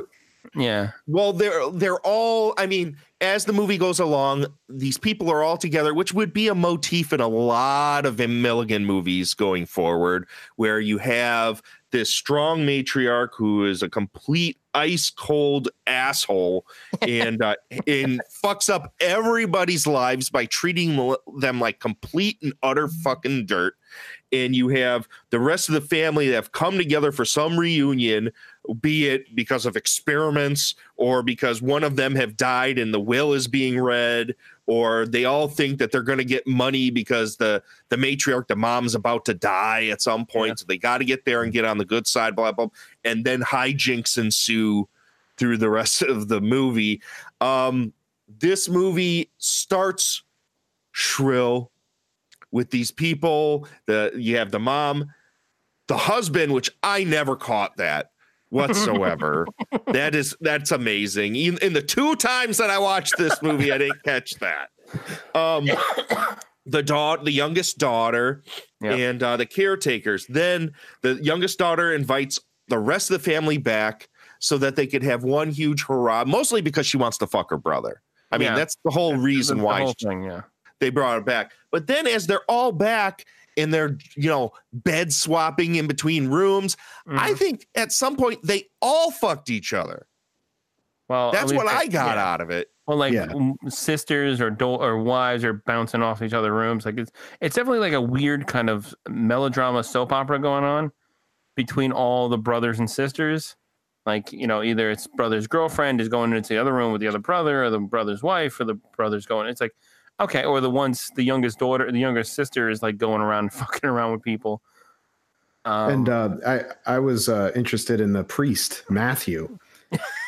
He's shown as another bad seed, which is basically the where the title comes from. Yeah, These are all the mother calls them bad seeds, and Matthew, or it's revealed that Matthew sort of corrupted the youngest, Buster, which is the young boy who went away to private school, right? Yeah, who's been like thrown out of every school that he's been to by starting fires and all kinds of stuff. Like everybody is an absolute psychopath. Well, because it comes out through the movie that he was molested when he was young. Yeah. I caught that. Yeah. When Buster, when he meets his end, which is by his own hand, he screams something. I don't know if you guys could I don't remember. He At says, this point, I don't remember. "Oh man, he's out there. He's out in the woods after throwing a tantrum, and he runs away. And spoiler alert, cuts his wrist with a rock, and he screams. He says, 'This is the color of Michael.'" Oh God! As far as I could tell, he says, "This is the color of Michael," talking about his blood. That's beautiful. Get that, but Michael's the oldest, I think. But yeah, and Buster also says to his mother, "A bad seed comes from a diseased plant." So, well, yeah, she's the disease plant. Exactly. Absolutely. But the thing is, so who was the killer in this fucking movie? Oh my God, I don't. Was know. it the youngest? Because like you get like I couldn't really tell, and then like at the very end when she's like, "Oh, you did it all to the youngest daughter," who and she just gets pissed. Finally, she gives up, like kind of keeping the whole charade, and pushes her down the stairs. Yeah. I'm wondering if they're supposed to, if they meant to leave that somewhat ambiguous, because the last man standing is Mortimer. Yeah, and he's fine with it all. He just calls the police. It sounds like he's gotten what he maybe wanted all this time. So does that put into question who's the one that was pulling the radio into the bathtub and everything? Yeah. One thing you'll notice, Evan, when you get past this film and you get to the other ones, like the Ghastly Ones and The Body Beneath, a lot of those films have one thing where it is an angry family member, usually the father or the mother, who are holding some kind of like they're holding like the family estate over the rest of the kids' heads. Right. And that's what this is the first one of these films. Where it's like this is the matriarch mother who hates everyone else, and she doesn't seem like she has much to hold over their head. She just doesn't seem to like them much. Well, they're just so fucked up in the head that she's basically degraded them most of their lives to the point where they just will listen and do whatever she says to them. Right. It just kind of like that Stockholm syndrome kind of. It changes drastically in the next couple of films where it's mostly the matriarch of the family is holding the estate or like whatever kind of fortune these kids are going to it's money later in the films. And it's an ongoing thing with him, it seems like, with a couple of his films. Like, I don't know, like I think if I remember correctly, I think his father was well off. Yep. A lot of it's from what I understood, he had a horrible relationship with his mother who was ice cold and treated him like trash. So a lot of this, when you watch the movies, you can definitely tell he pulled and gleaned a lot from his own life to put in.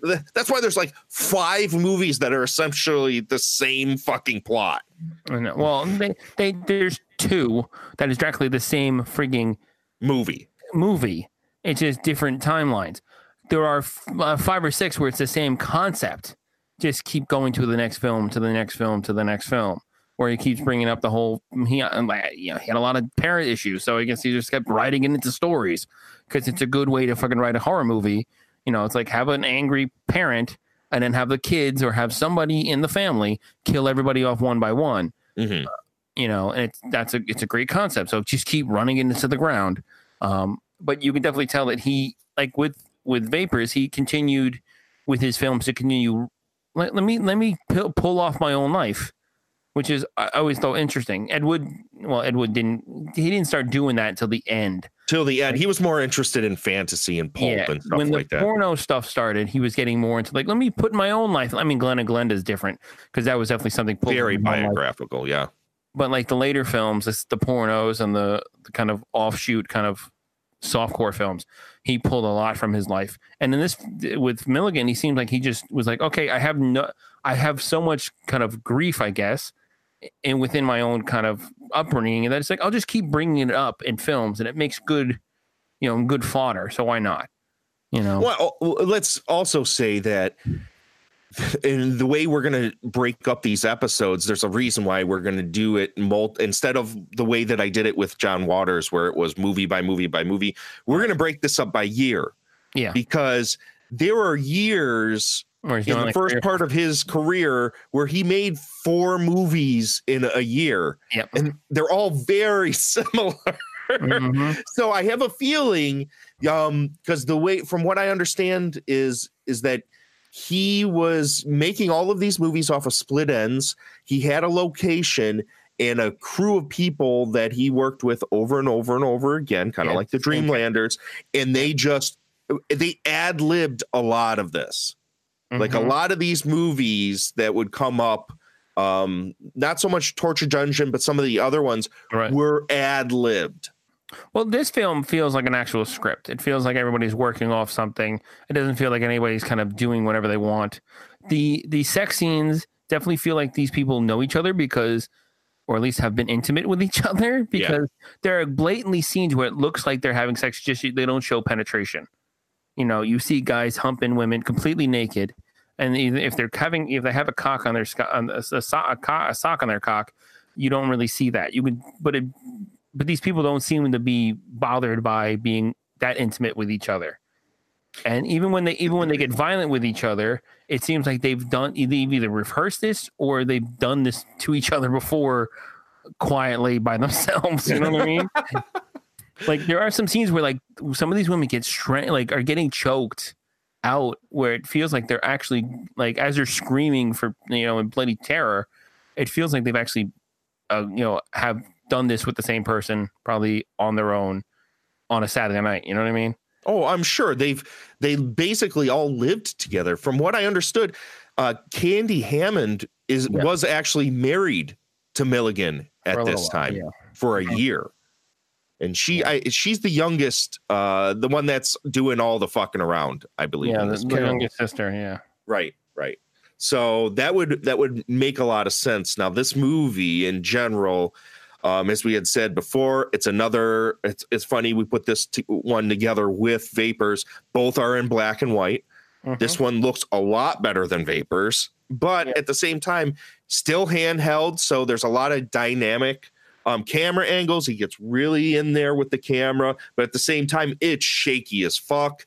It's constantly being canted. The camera's being thrown all over the place. The editing sloppy as hell. It creates this frantic, crazy, manic energy that the performances, we keep saying, are very shrill and very over the top and very in your face, but it's also what's being done with the camera and how the movie is paced and moving, that this movie, you start to feel anxious in your fucking chest as you watch it. What did you think of how, like, the craft of this, Evan? Oh yeah, I completely agree. I love, like you were saying before. I mean, apparently when we get to some of his other movies, he's just going to set a camera up and have actors do stuff in front of it. But this thing, he's getting way in there. He's got weird angles, like aimed up through the spiral, or not the spiral staircase, but you're looking all the way, up into the second floor of the house in some of these shots, and like those sex scenes. I don't know if you guys could tell, but can you hear the direction being told to the actors? Because there's a scene where you can hear it mumble. Yeah, there's some. I mean, just like with Vapors, where you could definitely hear the camera skittering on the audio. Yep. In this film, well, you'll notice this as it goes. And, like Evan, when you go into that middle section when we get there, you'll notice there'll be some scenes where he literally is yelling at people. And it's just, it gets cut out very quickly. You can hear him doing directions to people because like Derek said, some of these films were just ad-libbed on the spot. Like he had a concept, he said, let's do it. And they did it. And he was just throwing things at people as they were going. And there's probably like some slight murmur on the audio of certain scenes because it's, he's not an auteur. He's making this shit on the cheap, trying to get a budget, trying to get a movie made in a certain amount of time. Well, on that note, Derek, you mentioned, and I've read this before, that this is done with split ends, right? So that's like cheap film that's left over from other productions or whatever. Do you think it's just stuff that was unused. Yeah, so you only get a shot, or you don't get many takes, and it seems like they lean really hard into screaming everything. It's almost like, well, we can't make a mistake if you're yelling. These aren't actors. These are, even though some of them may have come from theater backgrounds, these are some of these, especially in latter Milligan, these are just people. Well, like I said, with this film, I feel like this film, they either knew what they were doing before they walked into it, or they either rehearsed something, because there's some films later where lines get flubbed like crazy. Oh yeah, like things get fucked up, and he doesn't care because he doesn't have the time or the money to do it. Well, he definitely doesn't have the extra film to be able to retake that stuff.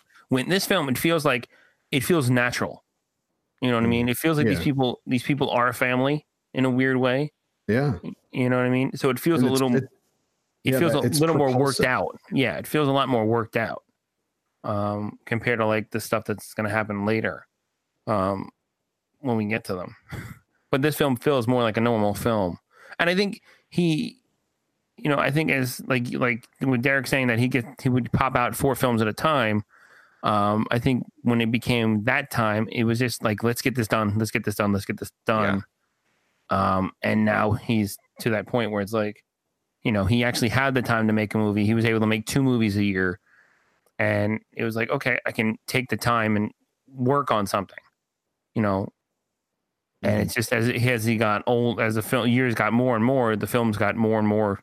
Let's get it out. Let's like a chopping, just chopping them out, And this film feels like, even like I said, a lot of the stories in the later 60s, early 70s are going to feel like, oh, we're just repeating the same shit over and over again. This feels like the start of that cycle.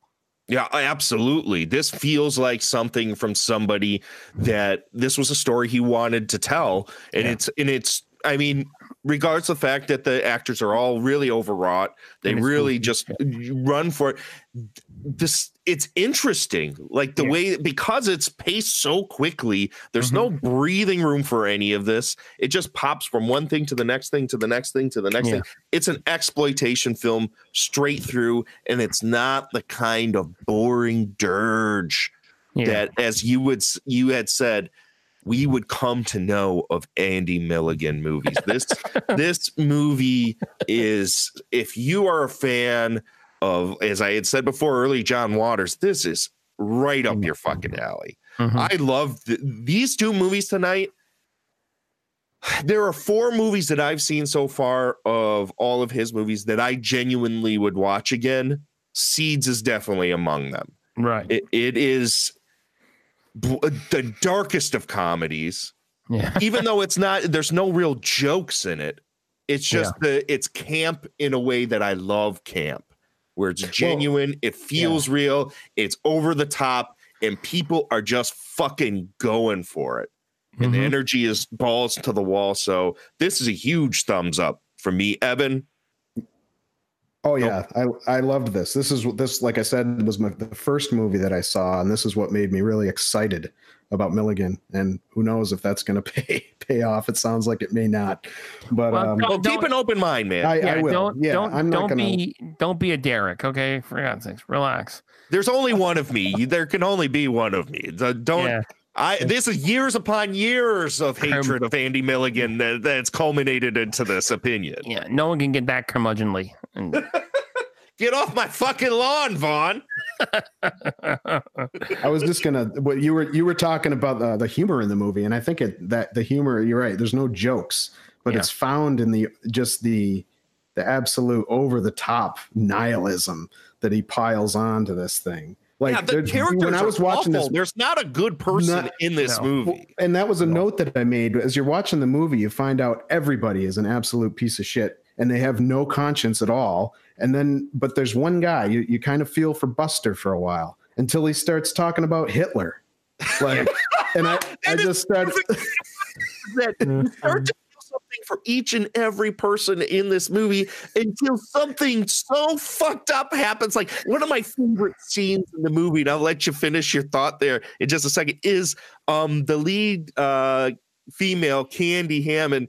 There's this scene where she goes off to her room and pulls out a bunch of muscle mags. Yes. So she's on her bed with these magazines that are obviously for gay men to sit and look at, these muscle-bound dudes. And she starts jilling off to these magazines. It's so fucking funny. It is so ridiculous. The music that's over top of it and everything. The music is so. I watched it with subtitles, and the way they described that music was perky. But you're 100% right, Evan. Like at some point, each and every one of these characters will do something where you're like, yeah, that person's a real fucking shitheel. They're questionable. Well, so on that same note, there's several deaths that happen in this movie, and one of them is Michael's wife, Susan. Mm-hmm. And there's a scene like soon after. I think she's the one that accidentally stabbed herself, or not accidentally. She was going to stab herself, and then whoever the killer is, helps it along by slamming a door into the knife.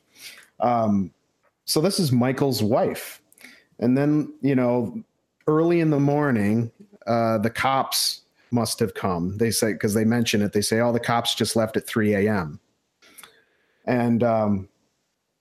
And then like the next day, those two, what did I write? The next day, Michael is discussing Susan's death with his sister Carol, and they act like nothing bad happened. Like he doesn't care. Yeah, he doesn't care. Well, that's the thing. That's the thing that all these characters are, because they're so kind of fucked up from their mother treating them like shit, that they have like no real emotional compass. You know what I mean? They have they're married to these people, but when something happens to them, they just don't give a fuck about it. It's just they just throw it away. It makes it hard to buy Matthew's suicide, because like he somehow, basically Carol causes him to commit suicide, because Carol basically comes on to Matthew, her brother, who apparently this has never happened before. And she teases him until he finally gives in, and then she walks away. Yeah. And so then he hangs himself. But I was thinking, where is this newfound conscience? Yeah. In Matthew? And Matthew doesn't care about God or anything. He even says as much early on.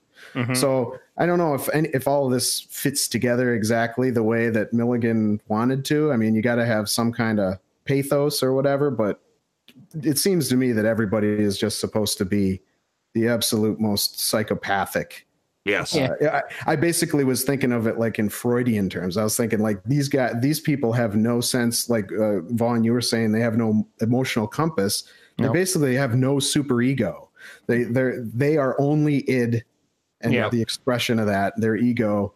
They have no third component. They have no reference to a higher civility or anything, or any concept of anyone outside of themselves. Yeah, whatsoever. Yeah, but it still seems to furnish some kind of internal world for them. Like they still seem to care about things. Like they still get mad at each other about stuff, and they still get worried and guilt, and it just doesn't. It's weird. It's weird that they would have that kind of an internal world at all. Yeah. It's funny having a conversation about stuff like this concerning a movie as downright trashy as this. As it through and through, it's a trash film. There's no doubt about it. This is not going to appeal to most normie film viewers. No. Nope. This is for the exploitation fans. If you're a fan of really trashy shit, you're gonna love this fucking movie. Yep. I did. Total thumbs up on this fucking gimmick. Mm-hmm. It's all the fucking way. Yeah, definitely. I mean, it's I couldn't show this to like half the people I know, because they'd be like, "Oh, this is dumb," and then walk out of the room. Well, it's also really dirty too. I mean, there's a lot of nudity. I think that's what would get most of my friends into the movie. Would be all the sex scenes and the nudity, because they'd be like, oh, But I think when it's like you get this kind of weird storyline and like no one's really relatable, I think that's where like half the people I know would kind of like bail out, because it's like they need to have somebody in there. Sure. They need to have the straight person in there. Yeah. And there's all these people are horrible. Like even the doctor's a piece of shit. You know what I mean? Like no one, like, because the doctor's like, well, it took us 2 days. Like, it's like, they were like, they didn't, like, no one in this house is anybody you can get behind. You know what I mean? You want the place to burn down while they're all sleeping. You know what I mean? Yeah. But I've had movies where that was the case, and I didn't like the movie on that account. But this one I liked. I was interested in the way it was going, because there was a little bit of a sort of a plot that you were kind of interested in, a little mystery, and also just the personality of Milligan probably is just center of it. I don't like any of these characters, but I want to know what Milligan's doing. Where's this fucking going? Yeah. That's half the time when I'm watching most of Milligan's movies, I ask myself at some point, inevitably, where the fuck is this going? And as you ask that's when the car goes off the road and into the ravine. It's like, There's definitely, as boring as some of these movies are, and Seeds definitely isn't one of them, but as we go along, there is a definite voice at work. Yep. In some of this stuff, and it's shocking, but because I never growing up watching this stuff, man, we had grown up with these movies looking like dog shit. They were always on these VHS, just look like 57th generation dubs of these fucking movies. They look like horse shit. They sound like horse shit because Andy Milligan comes from the school of sound design and sound recording, where you place the microphone for your principal actors in a different room than they're in. So you can't hear a fucking word that they're saying. So that's probably half the reason why they're screaming in the first drawer of the dresser and close the dresser door. Yeah, that's pretty much it. Yeah. Now, give me your lines. Okay. I scream louder. Okay. The reverb is louder than the direct sound that's being recorded into the microphone. Mm-hmm. Yeah. So I like that over modulation too. It's almost like blown out, like good lo-fi music or something like that. You're right. There's something weird video releases of this. Like I know that when the Vinegar Syndrome put it out, they remastered the whole fucking thing, so it sounds a little better. Oh, it's great. But the Vinegar Syndrome, the original, something weird. Mike Fernie did a lot of work on trying to make those films, look good, even though like they didn't have the kind of work, the technology they have now. But they still are fun films to watch, even though they are black and white and they look like the original prints were kind of not the best. And right. But I still enjoy those old Something Weird tapes. But yeah, the Vinegar Syndrome disc probably makes it look 100 times better than what I grew up watching, what I still watch for this show. It's beautiful. The release is beautiful. The blacks and the whites are crisp. There's some damage. What I really appreciate about that release, the new release, is that there's a lot of handheld shake in this movie, and it's totally not intentional. No. It's totally because he's just running everywhere trying to capture this, and most people would go in and try and stabilize that footage. Mm-hmm. And they didn't do any of it. It is what it is. Thank God. So I would definitely recommend picking up the Vinegar Syndrome disc of this, because it looks great. Maybe their next sale, I might pick it up. It's totally worth it.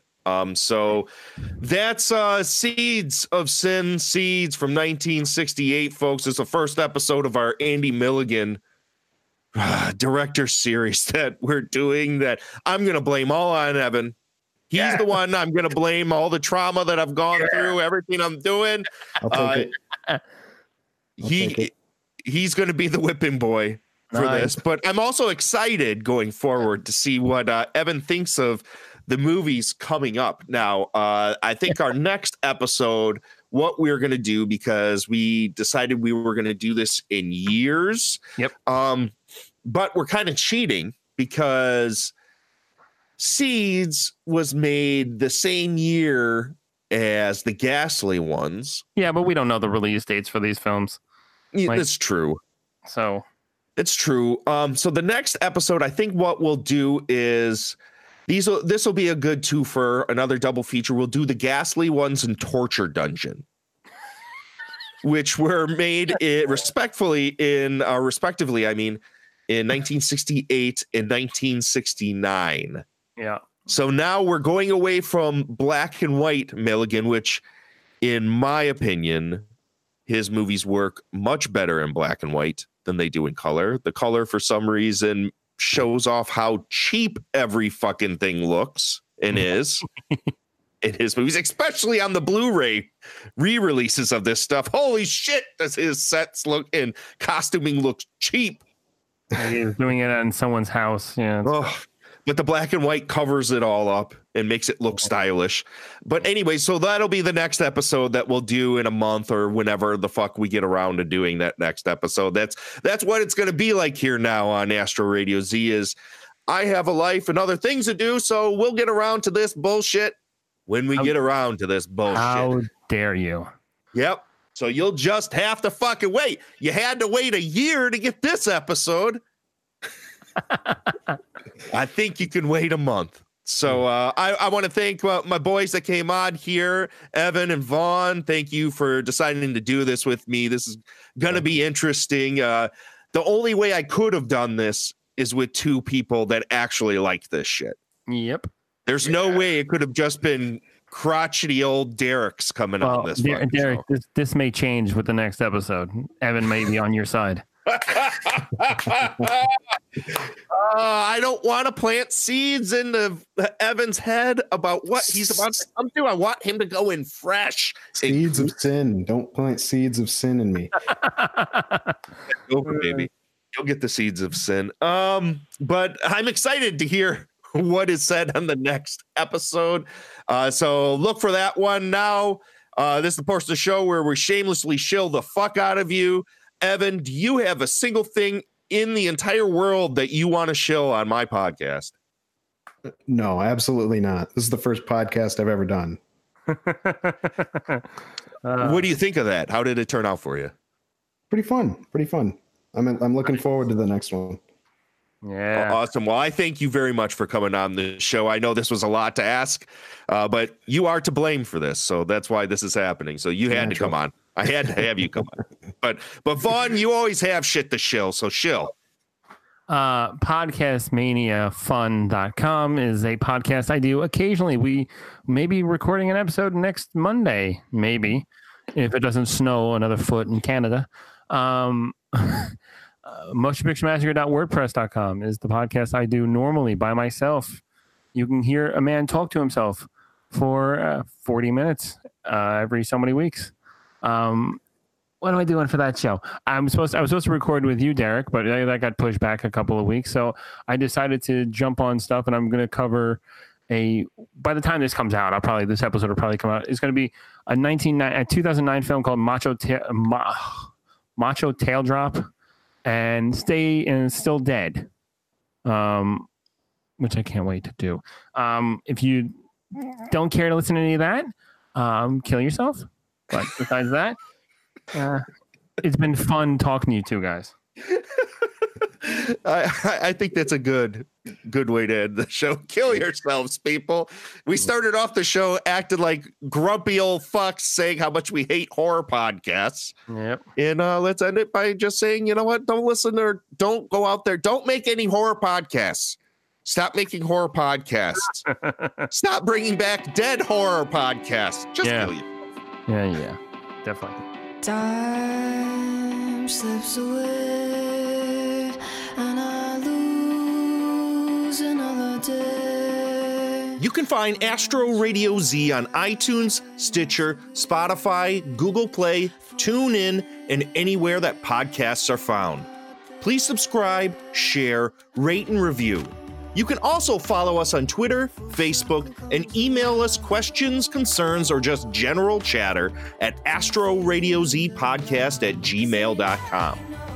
You want to hear more than just the regular show? Go over to our Patreon page at patreon.com/allthegimmicks and get not only bonus episodes of ARZ, but other podcasts like All the Gimmicks and the podcast at Orgy Castle, all for the low price of $1 a month. Coming from me, Derek Carey, thanks for listening, and we'll catch you next time, Astro Zombies. To that world beyond our days. If we walk in the sun, we'll have peace when it's done. Full circle comes around. Don't fear the underground. 'Cause they know. So take it real slow, you know that everything goes better, wow. So you know, so take it real slow, you know that everything goes better,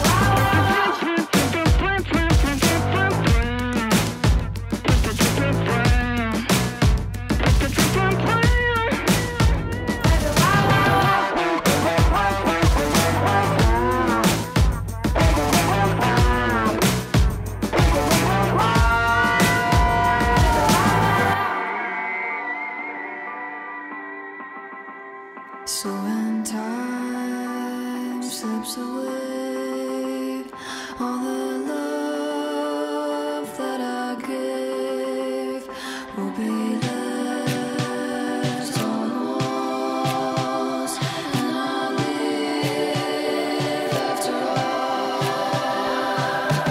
'Cause you know, so I take it real slow, you know. Everything goes better, wow. So you know, so I take it real slow, you know. Everything goes better,